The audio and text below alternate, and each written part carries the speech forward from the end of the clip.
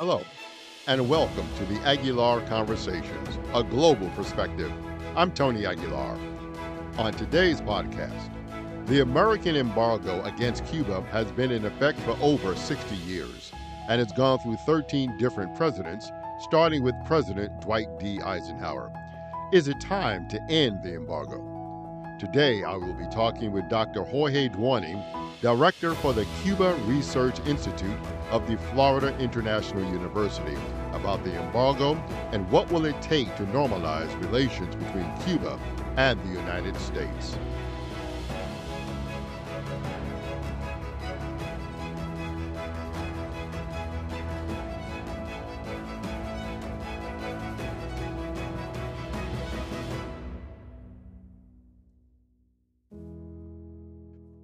Dr. Duany, I want to welcome you today to the podcast. And my first question to you is, as I said, the Cuban embargo has been in place for over 60 years. And organizations like the Washington Office on Latin America say that the policy has failed. Do you agree with that assessment? Has not achieved its purpose, meaning a change of regime in the Cuban government. But then the opinion as to whether the embargo should be lifted or maintained is more divided. And so the latest poll in 2022 among Cuban Americans found that the majority actually supported. So there's a contradiction there, because on the one hand, most people say it doesn't work. On the other hand, say most of them say keep it.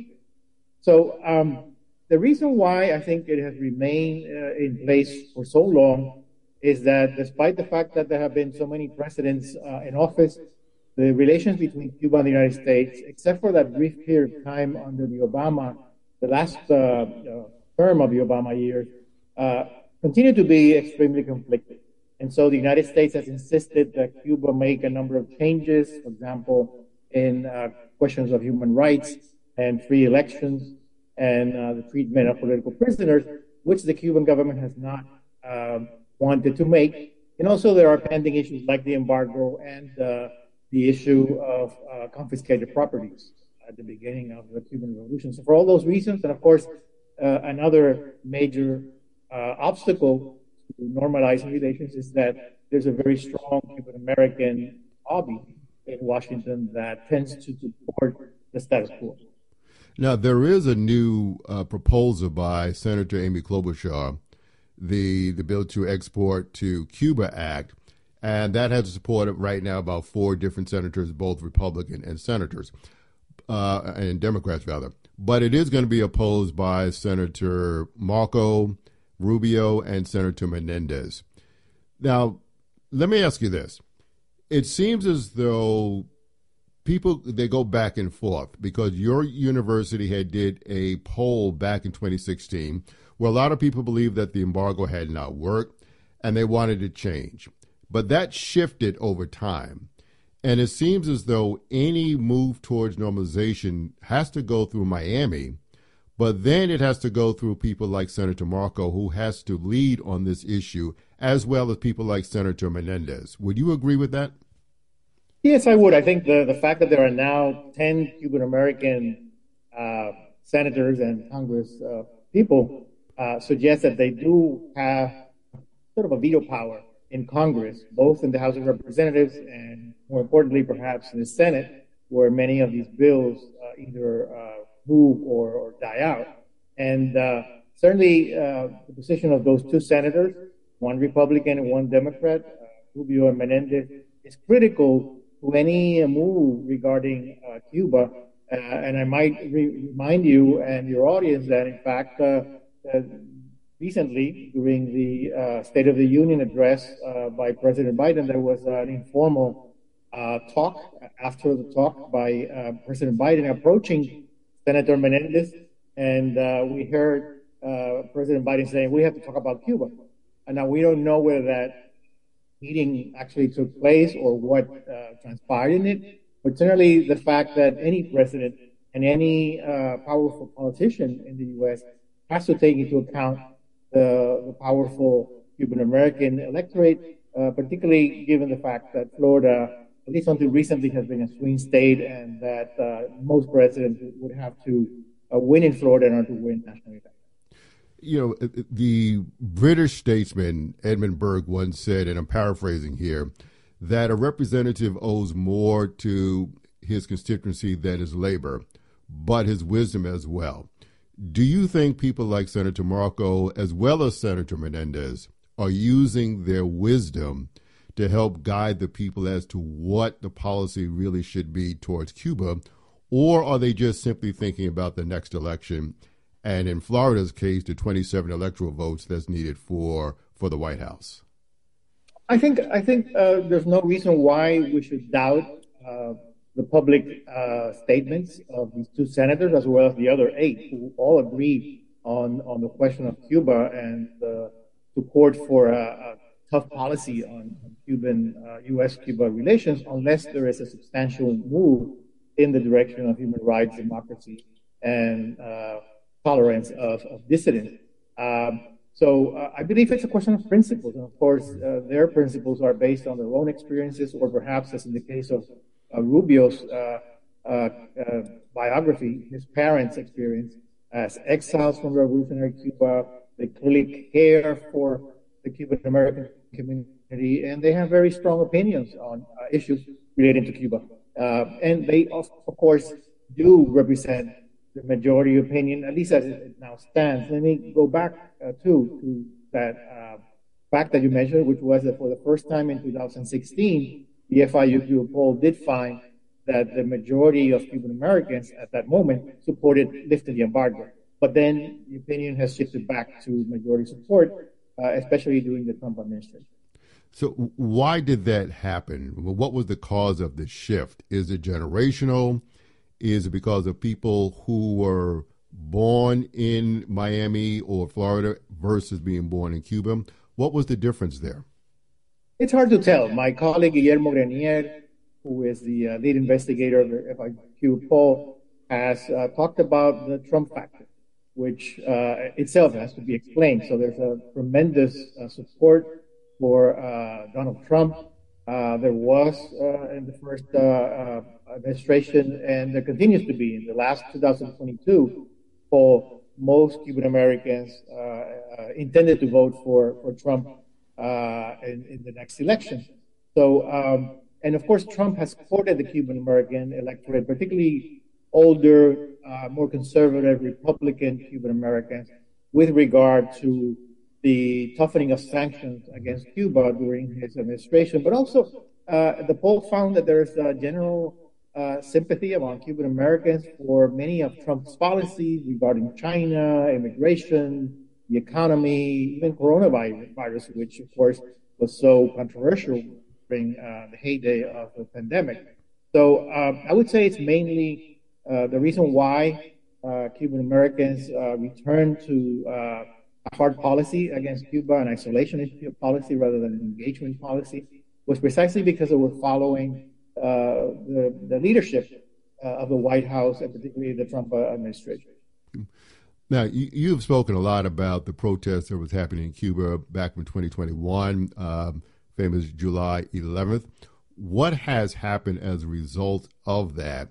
And is that one of the reasons why people, let's say Cubans in America, do say we should maintain the embargo because of the protests that are happening or did happen in Cuba?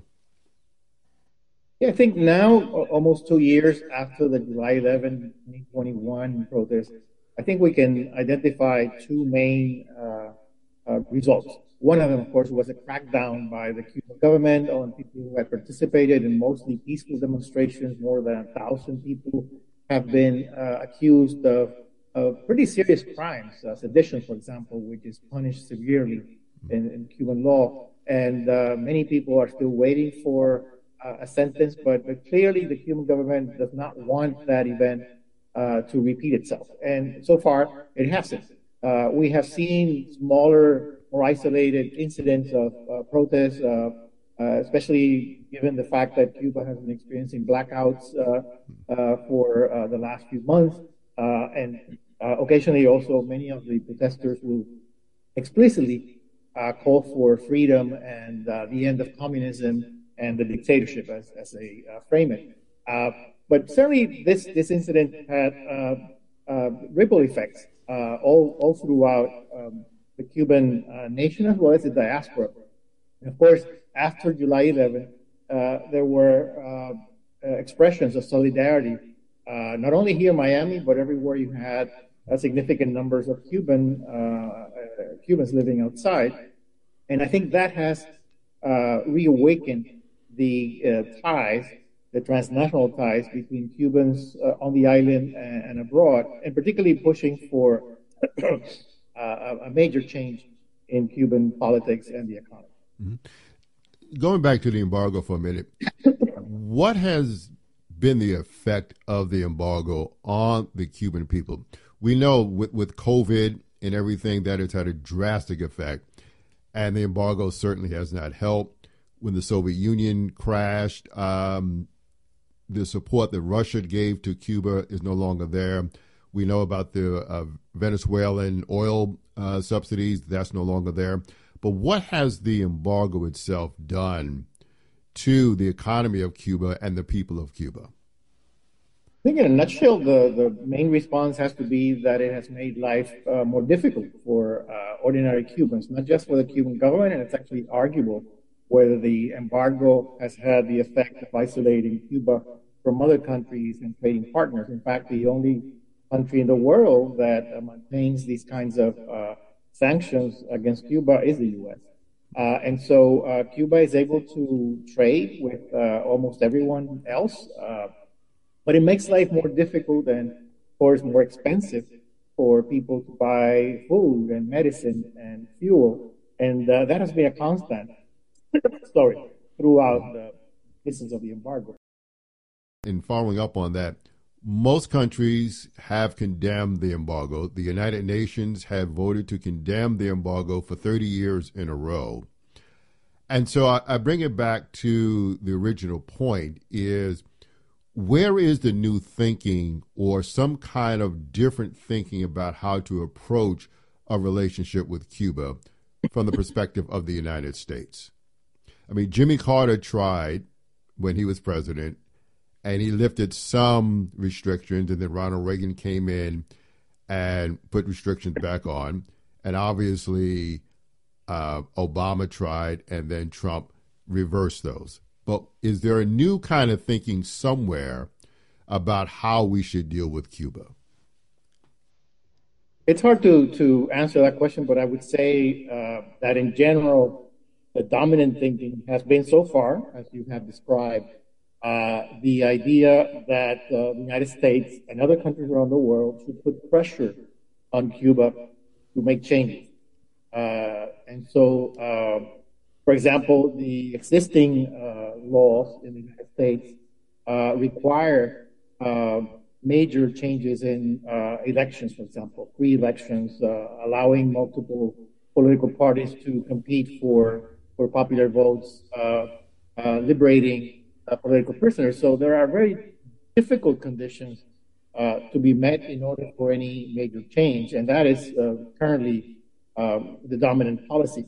Now, of course, there have always been critics of the idea of maximum pressure, as it was called during the Trump administration, because they don't seem to make the short-term or even long-term impact that its supporters hold. So, given that sort of dominant position, the sort of different thinking would have been precisely during the brief period 2014 to 16, roughly, when the Obama administration tried a different approach. And the approach was then, of course, that you should normalize relations with Cuba, which the United States did, and still there is a U.S. embassy working in Havana and a Cuban embassy in Washington, D.C. But of course, many of those changes were undone by the Trump administration. Now we're kind of in a middle place between the engagement policy during the Obama, that only lasted a couple of years, and the long-standing policy of various administrations regarding engagement. isolation, and again, putting in place of economic and political sanctions so that it would make it very difficult for the Cuban government to survive. And at some point also, there has been talk of using these pressures, for example, restricting travel or investment or financial transactions with Cuba, so that the Cuban government somehow would rise up, given the intolerable living conditions that they're suffering. That, of course, hasn't happened, except, of course, you could argue that July 11th was an exception to the rule, or even a couple of other instances since the 1960s. I'm thinking of the so-called Maleconazo, major street protest in 1994. Now, the Biden administration has made some changes, hasn't gone as far as his former boss did, President Obama. He has lifted some of the travel restrictions, remunerations, family reunification.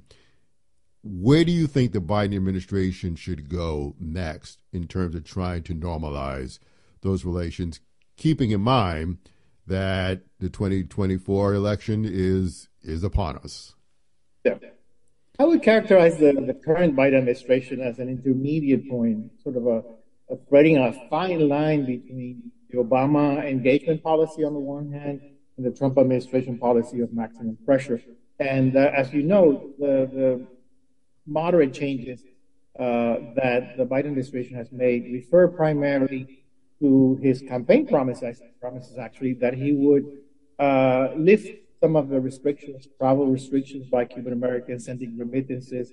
And also a major change has been to staff the U.S. Embassy in Havana, not at the full size that it was before the pandemic, but certainly grown to the extent that now the United States Embassy is issuing migrant visas and family reunification visas at a level approximately to 20,000 visas per year, which has been the historic number that both the Cuban and U.S. government had agreed on. They have not made other changes that would have undermined the embargo. They do not allow, for example, U.S. citizens to travel to Cuba freely, except under certain travel conditions. And they have not allowed U.S. companies, for example, to trade with Cuba, with a couple of exceptions that are significant. And also, I want to add that another change that they have made, which has substantial implications for Cuban Americans, is that Cuban Americans can now travel beyond Havana to several airports. I believe it's 8 airports around the island.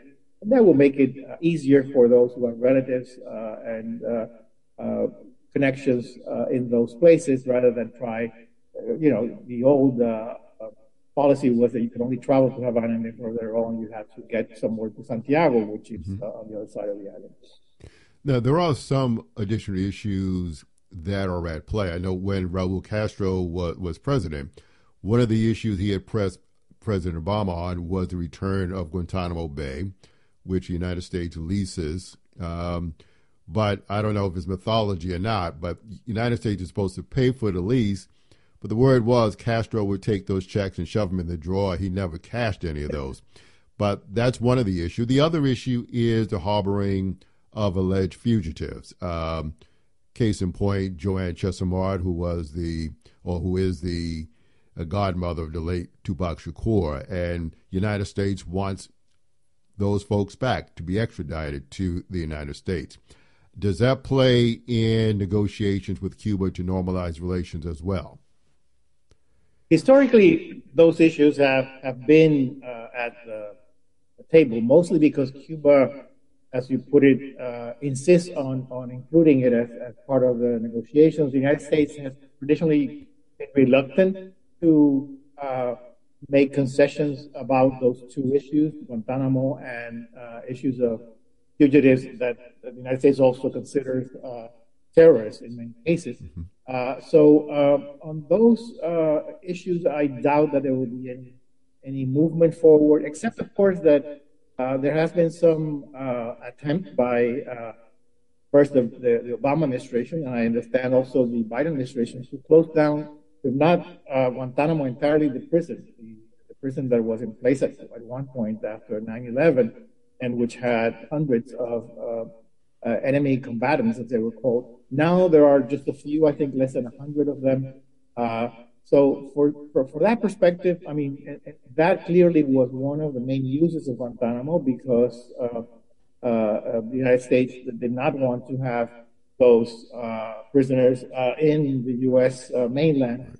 And in fact, Congress has not allowed the closing of the prison in Guantanamo in the past few years because they have to remain in place. Other arguments regarding Guantanamo have to do with the fact that it's a major base, naval base in the Caribbean, and that it serves to protect the southern border. Documented immigrants and drug trafficking are two major concerns. But really, there is no reason in my mind that the United States could not move forward with negotiating an orderly departure from Guantanamo, as they did, for example, in the Panama Canal Zone, and that seems to be the model in which the United States might retain some rights to use the land in Guantanamo if it is able to agree on principles with the Cuban government. Now, on the Cuban government side, as we mentioned, Fidel Castro was adamant that this was an intrusion on the country's national sovereignty, and I think it remains that kind of intransigent position that the United States has no business in another country, not even mentioning that it's not a friendly country at all. So the Cuban position is that Guantanamo is not a legitimate location for U.S. military activities. But of course, there is that 1903 treaty with the first Republican government in Cuba that makes it look like it's legal. The president of Cuba, Diaz-Canel, how is he doing right now? I mean, if you take into consideration the July 11th protests, the economy is pretty much in shambles right now. But there are support groups for him. In fact, he had garnered enough support of people to come out and have protests against the protesters. So how is he doing right now? And do you think he can survive? And how much longer do you think he can stay as leader of Cuba? Yeah. Well, the government's staying power is actually quite impressive. I mean, everyone was expecting, for example, Cuba to fall after the fall of the Berlin Wall and disappearance of the Soviet Union in the early 1990s. That hasn't happened. It's been 30 years since then. And there doesn't seem to be really any sign that the current government in power, led by Miguel Diaz-Canel, and the single party system based on the Cuban Communist Party is going to crumble anytime soon. However, I think that the first term in office, the first 5 years by Miguel Diaz-Canel, were extremely problematic. Among the reasons, of course, the coronavirus pandemic that affected everyone around the world, but especially Cuba, which seems to have done poorly in regards to protecting its population. It did develop a number of vaccines, but they came a little late during the pandemic. Then, of course, the hostility by the Trump administration and the increasing of sanctions, all of which, of course, now are expressed in tremendous levels of migration, which had never been, even though Cuba has been an immigration country since 1959, we have never seen the numbers, 300,000 or so in 2022. And those numbers have apparently decreased this year, but still, there's a tremendous potential for migration, which I think can be interpreted as an expression of discontent and the widespread poverty that clearly Diaz-Canel has had to manage, and to be frank, has not been able to do so. Now, Diaz-Canel has a number of issues that make him quite unpopular in Cuba. In fact, although again, we don't have, there are no surveys of public opinion to talk about in a scientific way, but there are expressions of anti-Diaz-Canel feeling for reasons. First of all, first ruler of Cuba, who is not a Castro, right? Neither Fidel nor Raúl. Although he's close to Raúl, Raúl actually appointed him and chose him as his successor. But he doesn't have the charisma, and he doesn't have the history that the Castro brothers, who fought in the guerrilla fights, guerrilla activities in Sierra Maestra. He is a post-revolutionary figure who's mainly a party member. He's been very loyal to Raúl and to Fidel, and his promise of his mantra, actually, in the first 5 years, and I guess in the next ones, is continuity rather than change, which I think don't really fit well with the majority of the Cuban population, because that some change is needed. So where do you see this whole situation, let's say 5 years from now, at the end of the next administration, whether it's Republican or Democrat, meaning Biden being reelected, where do you see the situation with Cuba being at that point? And you yourself, you're from Cuba. Where do you want it to be, and what do you think needs to happen for there to be a normalization of relations between the two countries? Yeah, I mean, I can't predict the future, but I can attempt some, reasonable speculation. First of all, I think it's important to expand the diplomatic relations, which I would argue were the major achievement of the Obama administration. Many of the programs that he put in place, the people-to-people program, have not survived. The tremendous tourist boom that the number of visitors from the United States going to Cuba. I remember the phrase was before it changes, and my reaction to that was that Cuba is always changing, but of course maybe not as quickly and in the direction that people outside of Cuba would want it. So I think that's a major achievement and should be preserved, it should be expanded. I mean, the normal diplomatic channel through which governments communicate. And there have been modest advances, I think, since the Biden administration took over. So, for example, there have been migration conversations that were suspended before Biden's time. Even conversations regarding terrorism and national security. There are a number of other issues that are of common interest, drug trafficking, trafficking in persons, environmental concern. Because after all, Cuba and the United States are neighbors, and they share, a border, a sea border between Florida and Cuba. So I would hope that those kinds of contacts would expand and become more regular, so that grievances and perspectives on both sides can be channeled appropriately. During the pre-Obama period, many of these things would not even be talked about at the official level.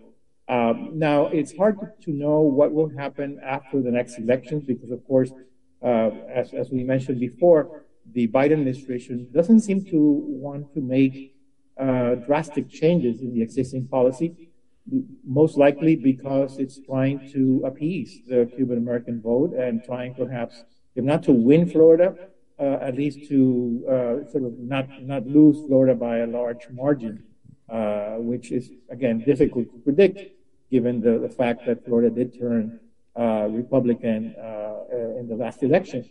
But in any case, I would hope, again, that those kinds of contacts be preserved and strengthened. And in my own experience, I think for people like myself, people of origin, people who have relatives in Cuba, and who want to keep in touch with them, want to help them, send money, travel there as frequently as possible, call them on the phone, send them medicine, etc.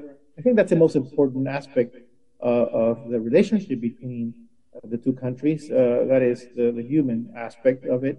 And unfortunately, in my own family and in many other Cuban American families, those kinds of normal family contacts were curtailed for many years. Until 1978, for example, Cuban Americans couldn't travel to Cuba because the Cuban government didn't allow them.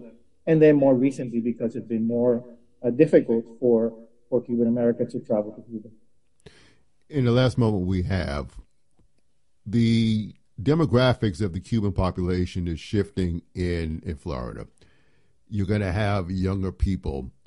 Are they going to be at the forefront of ultimately changing what the policy is going to be towards Cuba?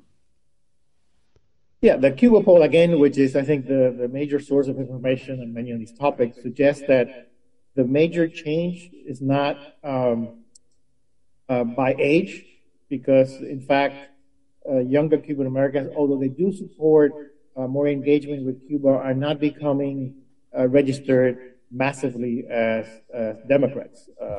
So the community as a whole remains majority Republican or Republican-leaning. It's the independents that seem to be growing, whereas the Democrats really remain a small minority of the total Cuban American vote. However, we have seen some movement in the past few decades. Younger Cuban Americans, those born in the United States, those who have come on more recently, tend to favor some sort of rapprochement between Cuba and the United States. That doesn't necessarily mean they support the Cuban government. In fact, the vast majority are not supportive and are very critical. But so far, it doesn't seem to be a sea change in a generational sense, because some of the younger Cuban Americans who are entering politics, for example, actually are as conservative as their parents and grandparents. And on key issues of Cuban U.S. relations, like, again, human rights, democracy, and the treatment of political prisoners, I don't think there is still a major shift in public opinion here in Miami. Dr. Jorge Duany has been our guest today on the Aguilar Conversations. Dr. Duany, I want to thank you very much for joining us today, and we hope to speak to you again real soon about additional changes that might be happening on the island of Cuba. Thank you very much. Thank you. My pleasure. Thank you for tuning in and joining us again next week as we discuss another topic of international importance here on the Aguilar Conversations, a global perspective.